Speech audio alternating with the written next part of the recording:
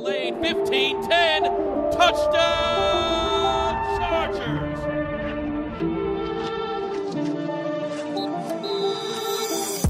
What's up, guys? Welcome into a brand new episode of Chargers Weekly. As always, joined by Matt Money Smith. Money, we are less than a week away from the NFL Scouting Combine.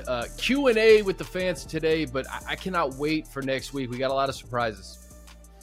We do, yeah. I was kind of going through the questions to prep for today's pod, and I know there were a couple in there about the Combine, but I'll just kind of knock one out. Sorry, Chris, real quick. Go for it. You know, because you said the Combine. When are we going to start hearing from coaches at the Combine? I think we'll probably catch up with a couple of the coaches. Position coaches go out to the Combine to evaluate the talent. They fly in for the day of the drills for their respective position groups that they coach. And so the hope is that we'll catch up with a few of them while we're out there. But I'm excited. Obviously, used to cover the Combine for a decade plus with the NFL Network and NFL.com. Some of my favorite things, if not my favorite thing I've ever done in sports, when they, before the NFL realized the mistake they had made, they would put us on the field. They would let me just have complete free reign of the field with Bucky, DJ when he first got started, Lance Zierlein, Ike Taylor, Maurice Jones-Drew. There are about 7 or 8 of us, and we just had all access. We could go anywhere, stand exactly wherever we wanted. I was maybe 10 feet from Justin Herbert during his throwing drills when he came out. I remember the RG3 and Andrew Luck year, standing at the finish line when they're running their 40s, watching Andrew Luck doing the vert and the broad jump. And so the Combine has always had I've always had a very special connection. I really enjoy it. I know some people think it's a bit ridiculous, but just having been in the thick of it for as many years as I was, I do know how important it is and how much can change coming out of the Combine. People try to minimize it, but I've seen it firsthand. I've seen Teron Armstead go from someone absolutely nobody knew who he was, Arkansas Pine Bluff, to a mid-round pick and now one of the best. It should have been a first-round pick, but everyone was still like, don't know about the production, but you could see it on the field, just the way he moved. Things like that end up happening every single year at the Combine, so I'm excited. It's my favorite event on the NFL calendar by far. I think the draft is second.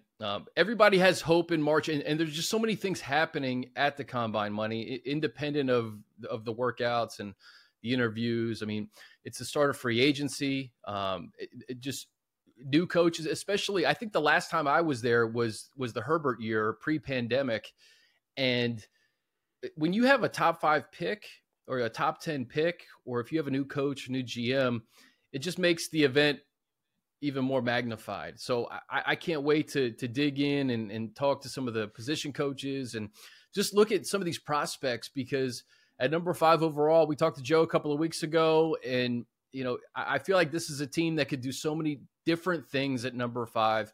And a lot of it is just contingent on the quarterbacks. Like the quarterbacks don't affect the Chargers because they don't need one, but they do because if somebody wants one and one's available at number 5 overall, you may get a haul that in years past you wouldn't get because this class is so strong. And I think they're projecting that this class, in comparison to next year's class, if you want a quarterback, this is probably the year to get it, no?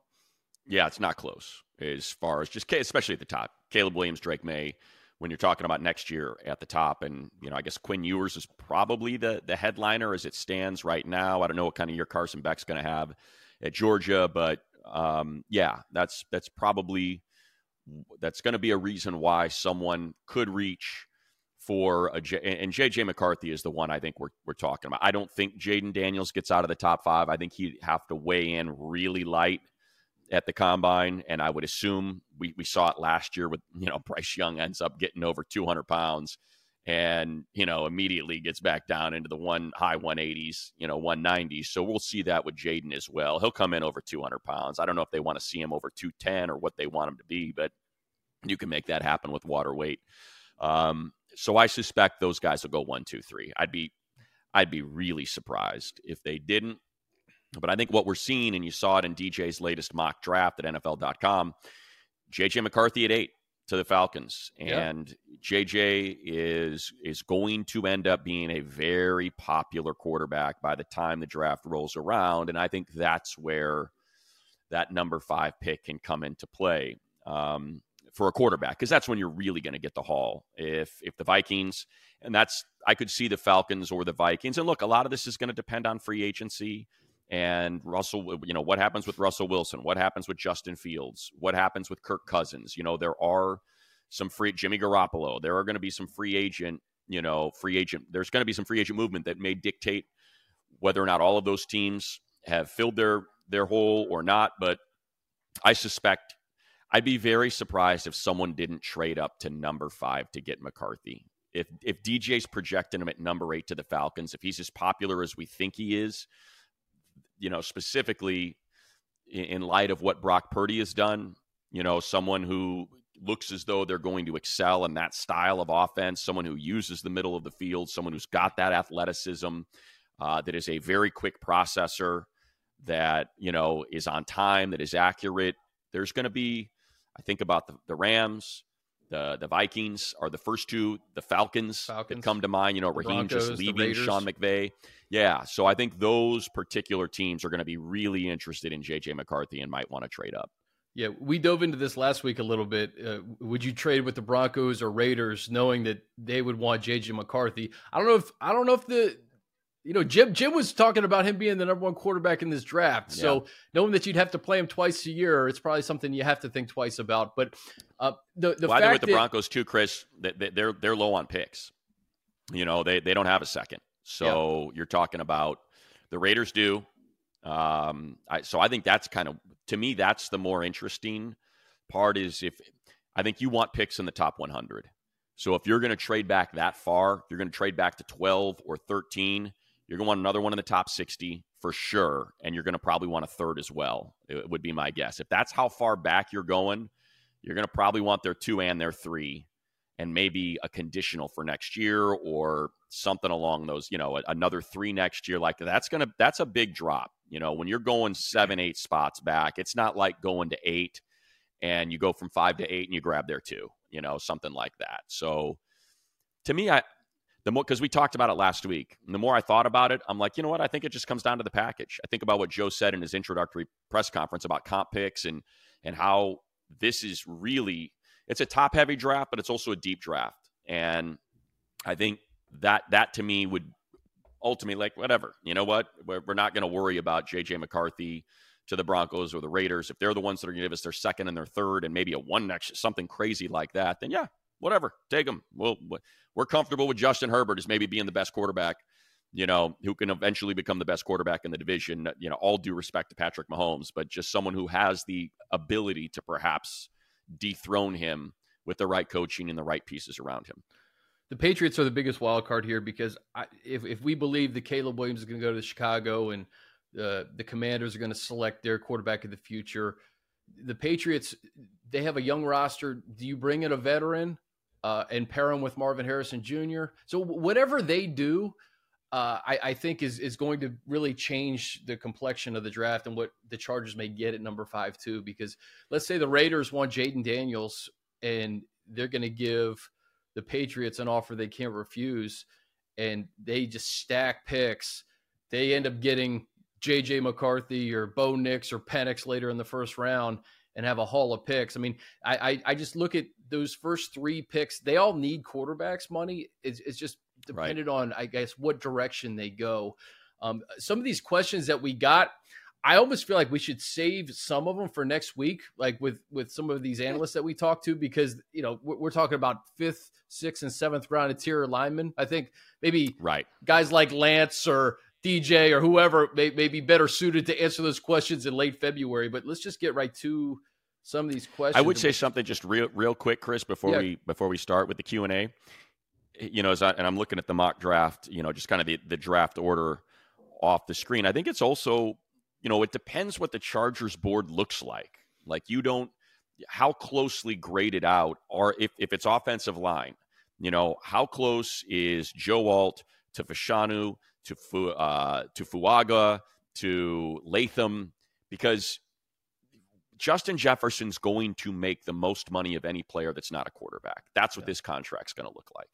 And when you start talking about that and having to pay a wide receiver $33 million a year, if you have, if you think Terrion Arnold or Nate Wiggins or Quinion Mitchell, one of those corners, are graded very similarly to what you might get at 8 or 9 or 5. Brock Bowers, if you think he's going to slide to 15 or something, one of these teams could trade a haul to jump up to get Odunze, Neighbors, or Harrison because of just the economics. I mean, the fact that you can lock these guys in for 5 years and a franchise tag, 6 years, wide receivers are becoming that valuable because of what we're going to see with contracts. When you've got to pay, we saw it with Tennessee. We saw it with Stephon Diggs and Buffalo and getting Jefferson on that rookie contract because they did not want to pay Stephon Diggs. They didn't want to pay A.J. Brown. They thought they were going to replace him with Treylon Burks with the first-round pick.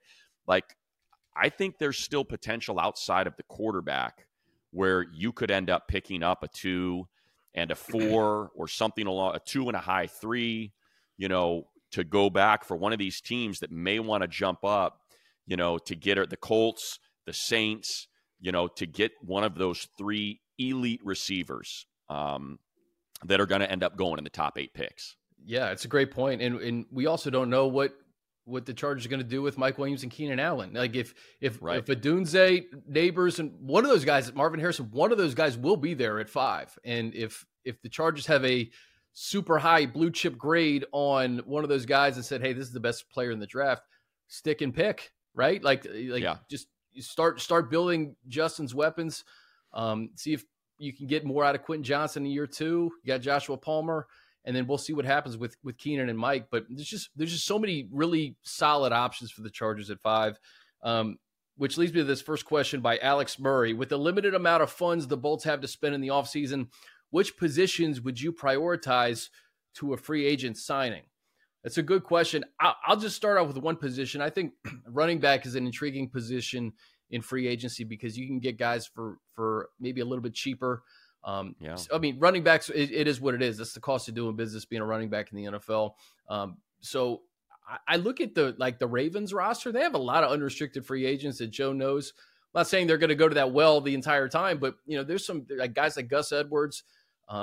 There's some other, I think, running backs that could be very intriguing with what Greg Roman and Jim Harbaugh want to do.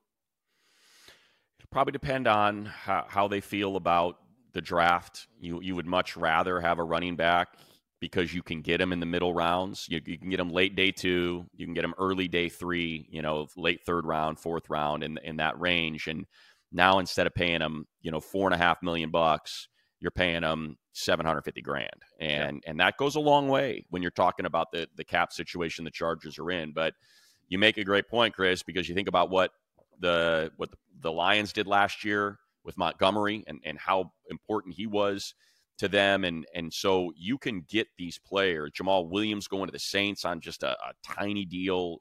There are going to be players available. You mentioned Gus Edwards, someone that Ortiz is certainly very familiar with.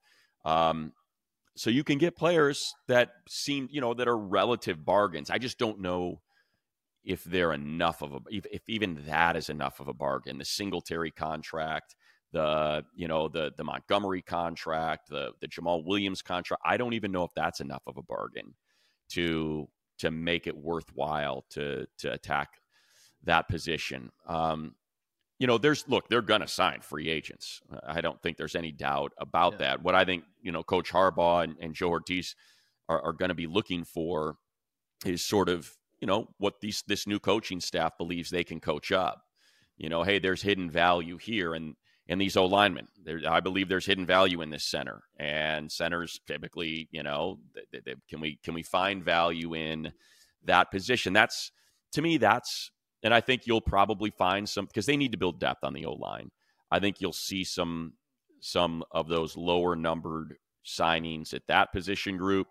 Linebacker is always interesting because they tend not to make a lot of money, but I think it's important to remember there's premium positions. I think you hit it on the head, right? It's probably not going to be wide receiver, defensive end, offensive tackle, corner. What you're what you probably could look like is interior line, linebacker, safety, running back is sort of, maybe a blocking tight end, which they desperately need. I think it's sort of that path that I would be looking for. I don't think there's going to be much in terms of a free agent splash. I'd be surprised. Yeah. Someone had a question about Cody Whitehair getting released, the positional versatility as a guard and center. I think, if I'm not mistaken, I think the Rams are going to release Brian Allen, their center. And, right. Zeitler's a free agent. So there's a lot of potential free agent options to kind of bolster the interior line. I do think center is going to be a priority, trying to get your center of the future, as opposed to maybe a guy who you have for a couple of years. And maybe that's something they do in the draft. It's also important, Chris, to remember comp picks. Joe Ortiz specifically brought it up 3 or 4 times. Yeah. You don't get comp picks by signing free agents, especially when the Chargers aren't going to have a whole lot going out. You can't cut a guy that then gets signed as a free agent and get a comp pick. It's when they leave an unrestricted free agency. And because they don't have a lot, there's Kenneth Murray, there's Alohi Gilman, you're trying to get that math to work out in your favor. So you get those comp picks, and you're not going to – that's not going to happen if you're busy signing a bunch of guys when you don't have a lot of guys going out this year. Yeah, that's a great point. This is from Don. Provided Mayor Daniels is there at number 5 and the Chargers are offered a haul for the pick, what's the lowest number they would trade back for, and what position would they select? And he put cornerback, right tackle, center, edge, and why. I'll go first real quick, Bunny. I just think free agency is going to dictate a lot of what they do and who they get in free agency, who they're comfortable with on the roster, and how far back they're willing to go is how much the package is. I think the Chargers have a number of positions that they could attack. You mentioned corner. This is a pretty good corner class, and I would be surprised if they didn't select a corner early in this draft, because they need to kind of stockpile that position. But what do you think? There's a lot of different positions I think the Chargers could use right now. Yeah, it's deep. It's pretty deep at 2 particular positions, and it happens to be 2 positions based on what happens with Mike Williams and Keenan Allen that the Chargers you could argue have as listed as needs, and that's tackle. It's an incredibly deep tackle class. It's tackle and it's wide receiver. It's a deep, I don't know where Brian Thomas is going to go, but if he's, he had the most touchdowns in football, and obviously was overshadowed by Malik Neighbors at LSU. But you're talking about a deep. You could end up having 6, 7, maybe 8 wide receivers go in the first round. You're probably going to end up having 7 tackles go in the first round. So just think about that. If you've got a first-round grade, let's say there's a first-round grade on 4 receivers. You got a first-round grade on, let's say, 3 tackles, Wiggins, Mitchell, and Arnold. That's now 7. You've got a first-round grade on probably, I would guess, 5 tackles, Alt, Fashanu, Fuaga, Latham, and probably, it's escaping me the name out of Washington. You got those 5 guys. You've got, that's a lot. If you're talking about 4 quarterbacks now you're talking about maybe going down as far as 16. Because here's look, this might just be my philosophy, but I would assume it's subscribed to by most GMs.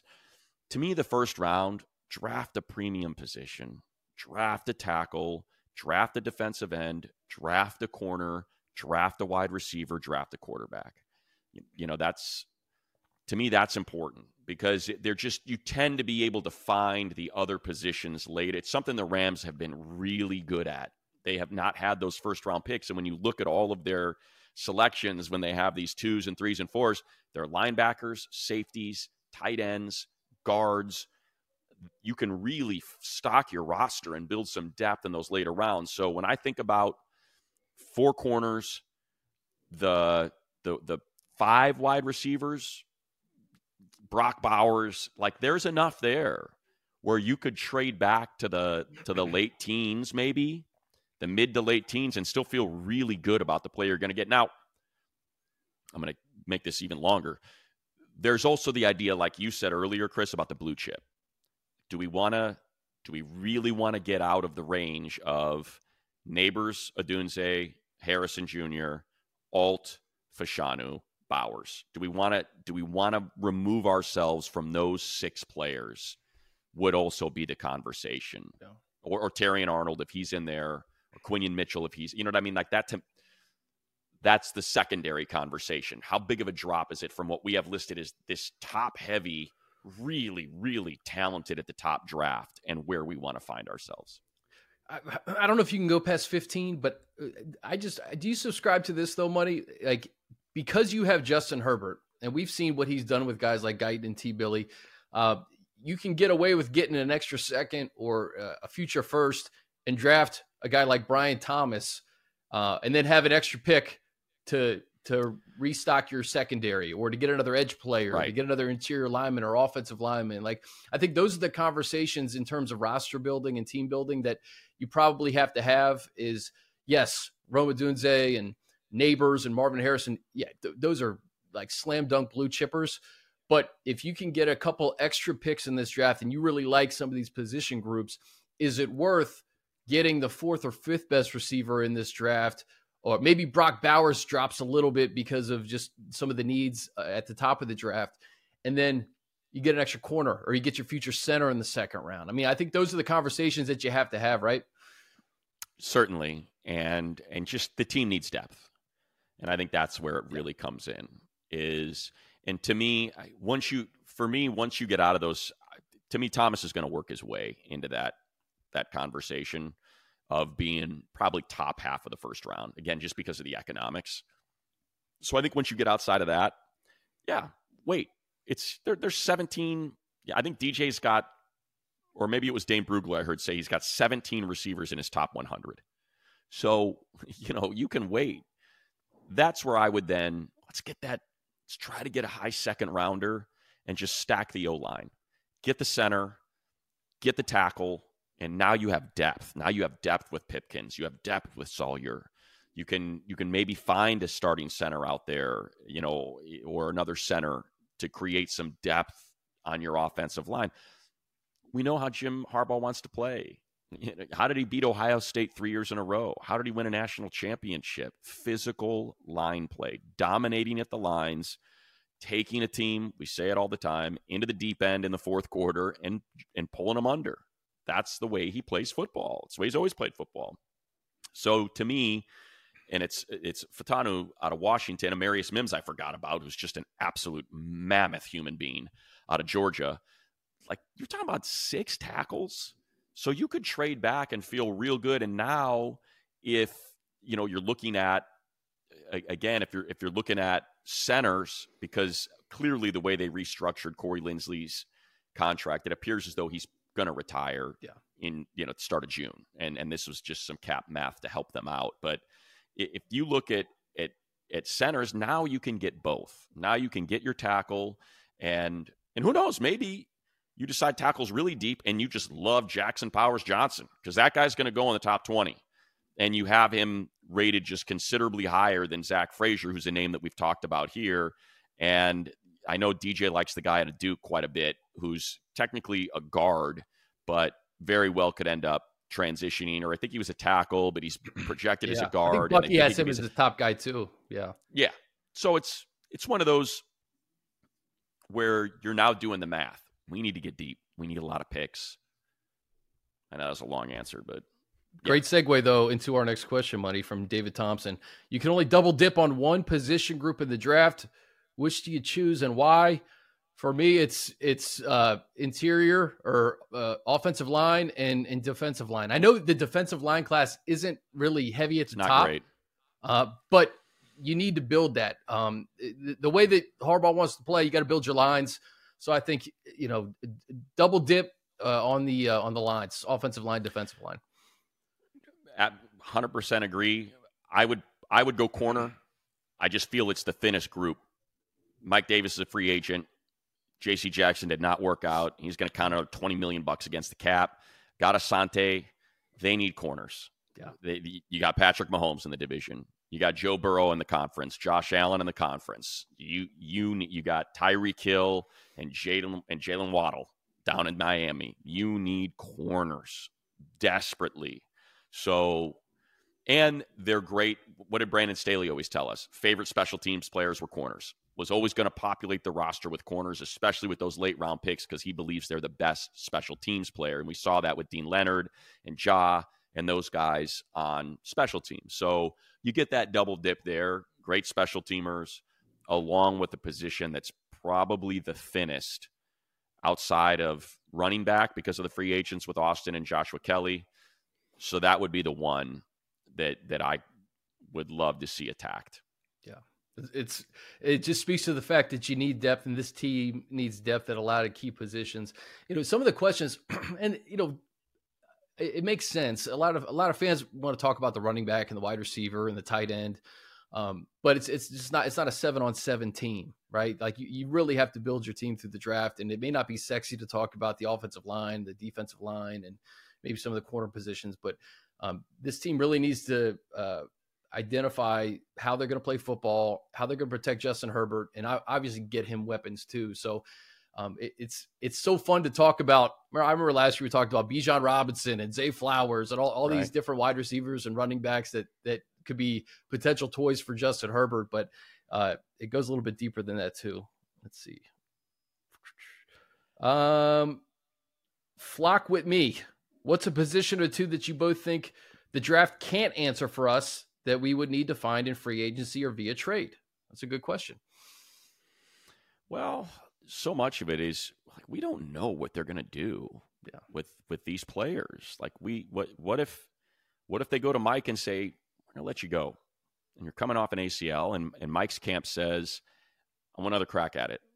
Just look at it as a free agent year. Let's reset this. Let's make it a 1-year prove-it deal. I feel really good about this coaching staff and what I have to contribute. And now you're keeping everyone. And now you've got Mike and Keenan and Josh Palmer and Q. So now you're deep there. And same thing with Bosa. No, I want to play for Jesse Minter. I know I would much rather do that than be traded somewhere. So I think that's such a big part of it because to me, that's the one concern is, okay, if you're gonna trade away Joey and Khalil and you only have Tuli, and it's not a real deep edge class, how are you going to find that second pass rusher? And is it Matabike? Like, are you willing to invest a bunch of money there because now you've cut all this money out because Mike and Joey and Khalil are all gone and Keenan's restructured and now you've got $40-50 million in money to spend. So much can change based on how they want to approach those 4 contracts. Yeah, that's it. Safety's not a real there aren't great safeties, and they need a safety. Aloe's a free agent. So is there a safety out there that they can go get that they think fits the system that Jesse Minter's going to be playing? In terms of just position groups that aren't deep, tight end is not deep. So outside of Brock Bowers, you've got a pretty big drop-off. There isn't really an elite running back in this draft. You talked about that earlier. So yeah, there are some position groups that you may have to fill via free agency. And the good news is they're not typically high priced.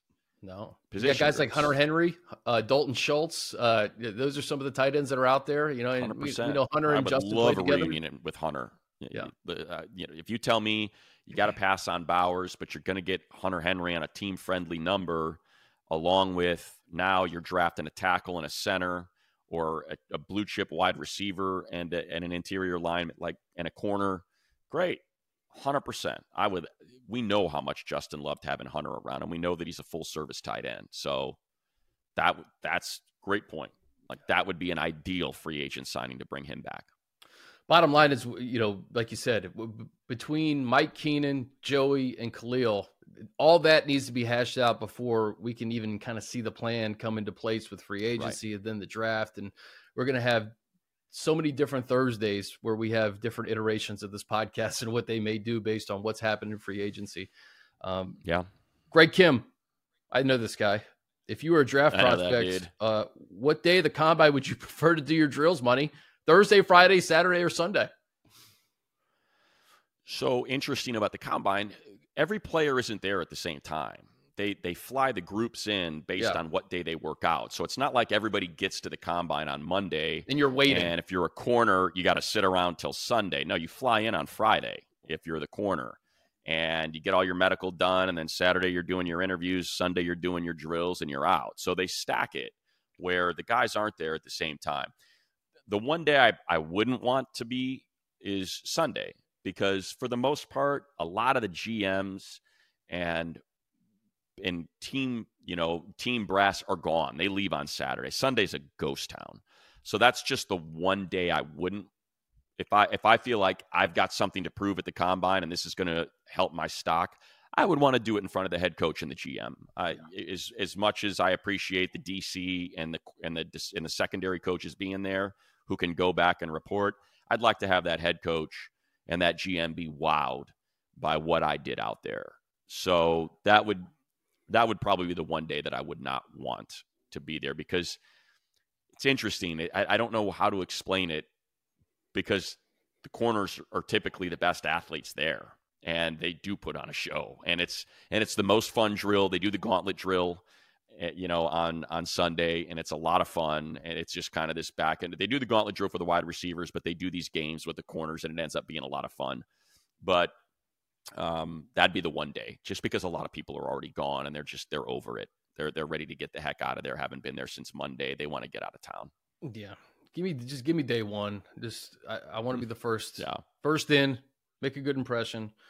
Here we go. We kind of answered this one. Thoughts on trading down and trying to get Powers Johnson. Listen, anything's a possibility there. Reasonable. Yeah, you trade down and get a blue chip. That's what you want. Yeah. Trade down, but don't trade down so far that you lose out on what you have a first round grade on, and someone is going to be able to help you. That's why Powers Johnson's so interesting. It's not the sexiest position, but people are really freaking out over how good of a center he is. How would you guys feel if the Chargers walked away with Brock Bowers, Xavier Legette from South Carolina, who had some nice highlights, and the Notre Dame running back? Fine. For me, whoever, I have so much confidence in this front office. I do. I feel like the coaching and the front office folks are in sync.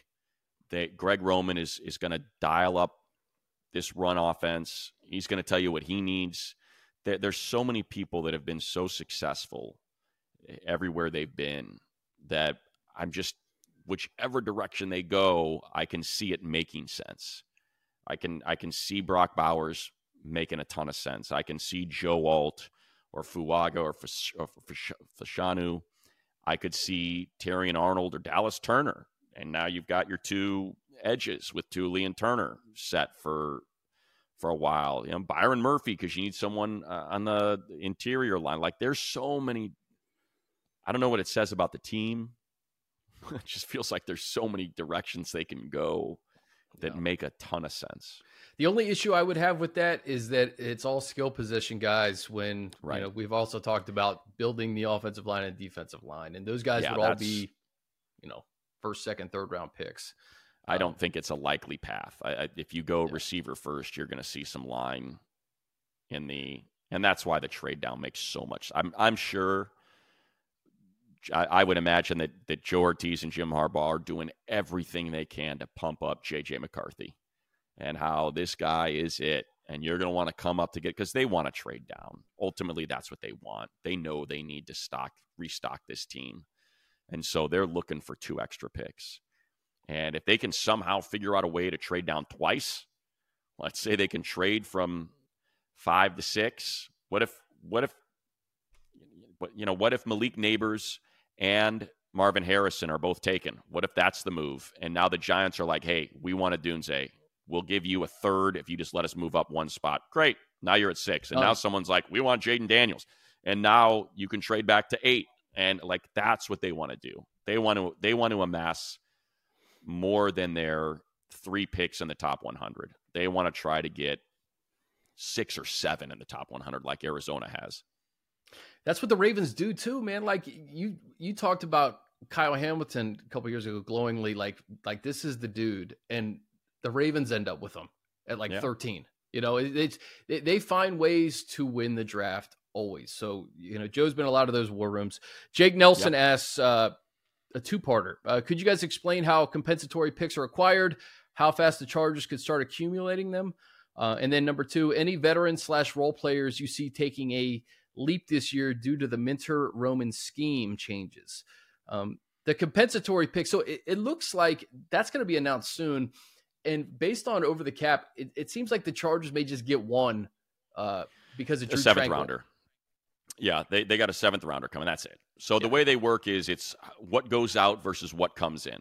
And there's different rules that go into that formula of how you are dinged, what level of free agency you know, what type of players you sign. If you sign someone, another player is cut, it's different than an unrestricted free agent. If basically it's how many of your players that are unrestricted free agents that end up being, particularly coming off their rookie contract, that get signed by other teams versus how many you've signed to join your team, determine what the compensatory pick awards are, and how good is that player versus, you know, however good that player happens to be will determine, is it a 7th, 6th, 5th, 4th, or 3rd rounder where you get your compensatory. Think about Baltimore. CJ Mosley gets signed by the Jets. That's a 3rd round compensatory pick. Yep. You mentioned Drew Tranquill. Chargers let him go. They sign Eric Kendricks, but Tranquill goes out. Like, that's a 7th round pick because he had a better year than, you know, and Kendricks doesn't count against that anyway because he's, you know, a vested vet. So that's kind of what we're talking about is how. And how soon?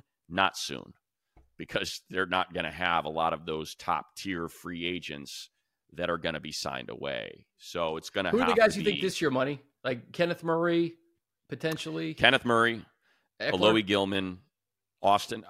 Yeah, I think that's kind of what you're looking at. Like Kenneth Murray would probably be the biggest one just because of his draft status and because he's got potential to be an impact player. Yeah. So Murray would probably be the top one.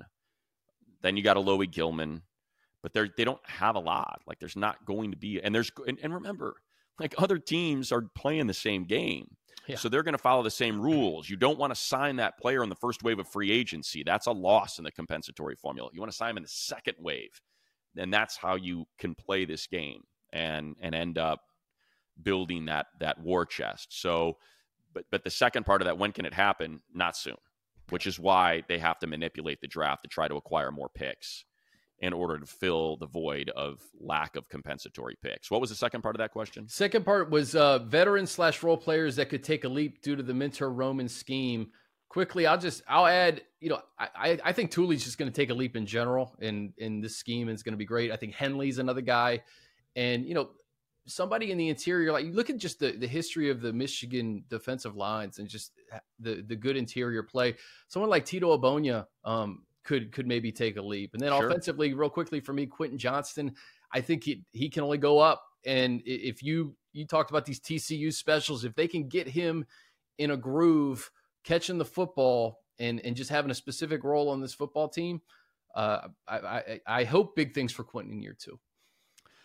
So he already had a great year, but Jesse Minter needs Thule to be great. Yeah, because it's all about edge pressure. They need that edge pressure. So that's one. You already said Henley. He's got an opportunity. You think about those, you know, those linebackers and what they're able to do at Michigan. Derwin is an obvious one. Yeah, Derwin didn't have the best year last year, and so I would expect him to have a huge bounce back year. But how do you feel about the defensive line right now, Money? Interior. They need help. There's a ton. I mean, they're all gone. You know, Sebastian Joseph Day obviously was cut. Austin Johnson's a free agent. Love Scott Matlock. Love Tito. And hopefully they'll be able to provide some depth. But they need players on the interior line, no doubt. They need, and whatever they decide to do with Joey and Khalil will determine if they need edge. So there's a lot of work to do defensively. Yeah, a lot of work to do defensively. Offensively, if I were to pick one, Zion Johnson. I think Zion had a rough go last year, and with Devlin and Nick Hardwick, I feel like he's got all the tools to be a great interior lineman and just needs better coaching. And I would suspect that he'll get that from those two guys. So last year, the big name was Bijan Robinson. I feel like we got a Bijan Robinson question every time we did this. I can't tell you how many Brock Bowers questions there are. Yeah. I love that we have an early pick. Do you think he's worth the 5th pick? There are many options. That's from Eddie. Roberto, how do you guys feel about Bowers? I feel like he's the missing elite tight end the Chargers haven't had. Our boy Brian Rick has Bowers fully healed from his injury. Will that affect his draft value, in your opinion, to where we could possibly trade back a few spots and still grab him? Brock Bowers is on the minds of Chargers fans, Money. It'd be great. He's an exceptional player. The thing about, look, Bowers is a mismatch. He's so good. He's got incredible hands. He's fast. He's very long. So he's not a big dude. And everybody saw that photo that was circulating from Super Bowl of him standing next to Gronk, and it's like, whoa. Gronk is a freak. He's the ultimate outlier because he was that big and that athletic. Like, plus Gronk angles and photos, man. I don't know if he's that much smaller. He's pretty small. Like, Bowers, in terms of tight ends, is not the biggest guy. He's listed at 6'4". He's probably 6'3" and change, maybe. He's listed at 240. He's probably more like 230. So he's not big, but he's got really long arms, and he's incredibly strong. And he's just so sudden and so quick as a tight end, and he has explosiveness. So once the ball's in his hand, tight ends tend to be seam routes, and I'm going to get to the middle field. I'm able to, I'm faster than your line. If you're the elite ones, I'm faster than your linebacker. I'm stronger than your safety. Bowers has elite athleticism. He is shaking guys off the line of scrimmage, and he's quick into his cuts. He snatches the ball. Think about the stuff we were talking about with Quentin that he struggled with, gathering, body catcher, that he had to work on to continue to evolve his game. Bowers does not break stride, man. He is snatching that thing out in front of him, and he is in a dead-ass run. And if you've got a linebacker on him, you're dead to rights. And if you watch the Georgia games, if you watch the Bowers tape, so much of it are just flares and smokes and screens and just passes to the flat. And you just watch him explode, and he's got the angle. Like, they can't catch up to him because he's that fast. So he's just a different type of player. Now, and the thing with the size, why it's such a big deal, is you talk about, is he a Y? Is he a full-service tight end? It appears to be strong enough. He's not going to be elite in that category, but he's good enough where I don't think he's getting where he's a waste inside. So he certainly seems like a Jim Harbaugh player. I mean, he is tough as nails. And look, how important was Sam Laporta to the Lions offense this year? I mean, gigantic. You could argue he was the most important pass catcher, even ahead of Amon-Ra, because of what he meant in the red zone on third down, critical downs. He was the guy. So, just think of it that way. Think of, had the Chargers taken Sam Laporta last year in the first round, what we'd be talking about right now, just how good. And he's really a receiving tight end. He's more in that Travis Kelce mode would you use a first-round pick on Sam Laporta? Of course you would, knowing now what you know. So to me, Bowers makes sense. So here's the flip side of it. Yeah. Would you take him at 5? Right. That's the flip side.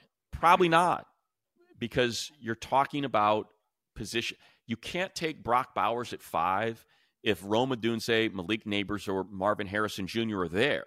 And they Why? Will be. Because the second you take Brock Bowers, he becomes one of the 5 highest paid players at his position. So immediately. And by the time he's on his 5th-year option, he'll be the 3rd or 2nd highest paid tight end. So that's the thing. When you get Odunze or Harrison or a tackle like Alt, think about the contract Rashawn Slater's going to sign and this offseason. Laramie Tunsil's making $28 million a year. So Travis Kelce's making 13. That's why you can't take the tight end that high, or why it's hard to take him that high, because if Justin Jefferson's going to make $33 million a year, I want to take Rome Odunze or Malik Neighbors so I don't have to pay a receiver $33 million. I've got a top 10 receiver in the league for $6 million in his fourth year. That's what you have a tight end in his fourth year for $6 million. Congratulations. You got one of the fifth highest paid tight ends in the league. So that's where the economics of it come into play and why it's so hard to draft someone like that high. Yep. Excellent point. A couple more. And, we have so many. We'll get to some of these next week too. We'll ask some of our guests some of these questions, but our boys from Thunder Down Under, a lot of fans online seem to hate the idea of the Bolts sticking at 5 and picking an offensive tackle, which was floated in DJ's mock. How would you both feel about it? First of all, DJ has so many iterations of this thing. He's on 2.0, I think, right now. So he's going to have like 5 or 6 more. But it fills a need. That's it. It fills a need. And the Chargers have a lot of them. So I don't have a problem with Joe Alt going at number 5 if Ortiz and company think that that's the guy. Look, again, I'll go back to the Lions. How do you feel about having Penei Sewell and Taylor Decker? Like, how do you feel about having that offensive line? Do you think the Lions got to where they were because of as good as Jahmyr Gibbs was or Amon-Ra St. Brown is, or we already talked about Sam Laporta? No, they got there because of their line. It's the best blocking line in football, and they have time to operate. Jared Goff does not operate well in a muddy pocket. Pocket was clean for the most part on their march to the NFC Championship game. So lines are important. And guess what?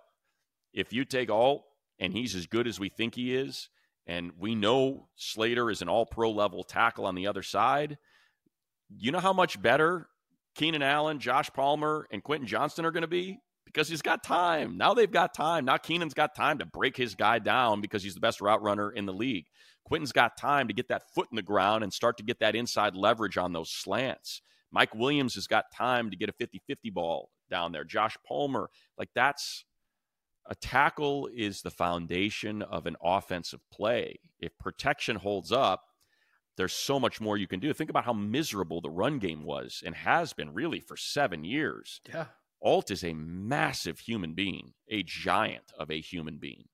And if you move Zion back to that side, you're talking about 2 of the biggest players at their position that are now on the right side, typically your run-heavy side of the line. Now your running game's working. Well, guess what? Now play action is now in play again. Whereas before, nobody bid on play action. They're like, whatever, run it. We don't care. It's a win for us. So all of that stuff comes into play and is upgraded because of your line. It's not just picking Joe Alt. It's picking Joe Alt to keep the pocket clean. It's picking Joe Alt because now a tackle guard tandem can connect and build a wall on that side of the ball.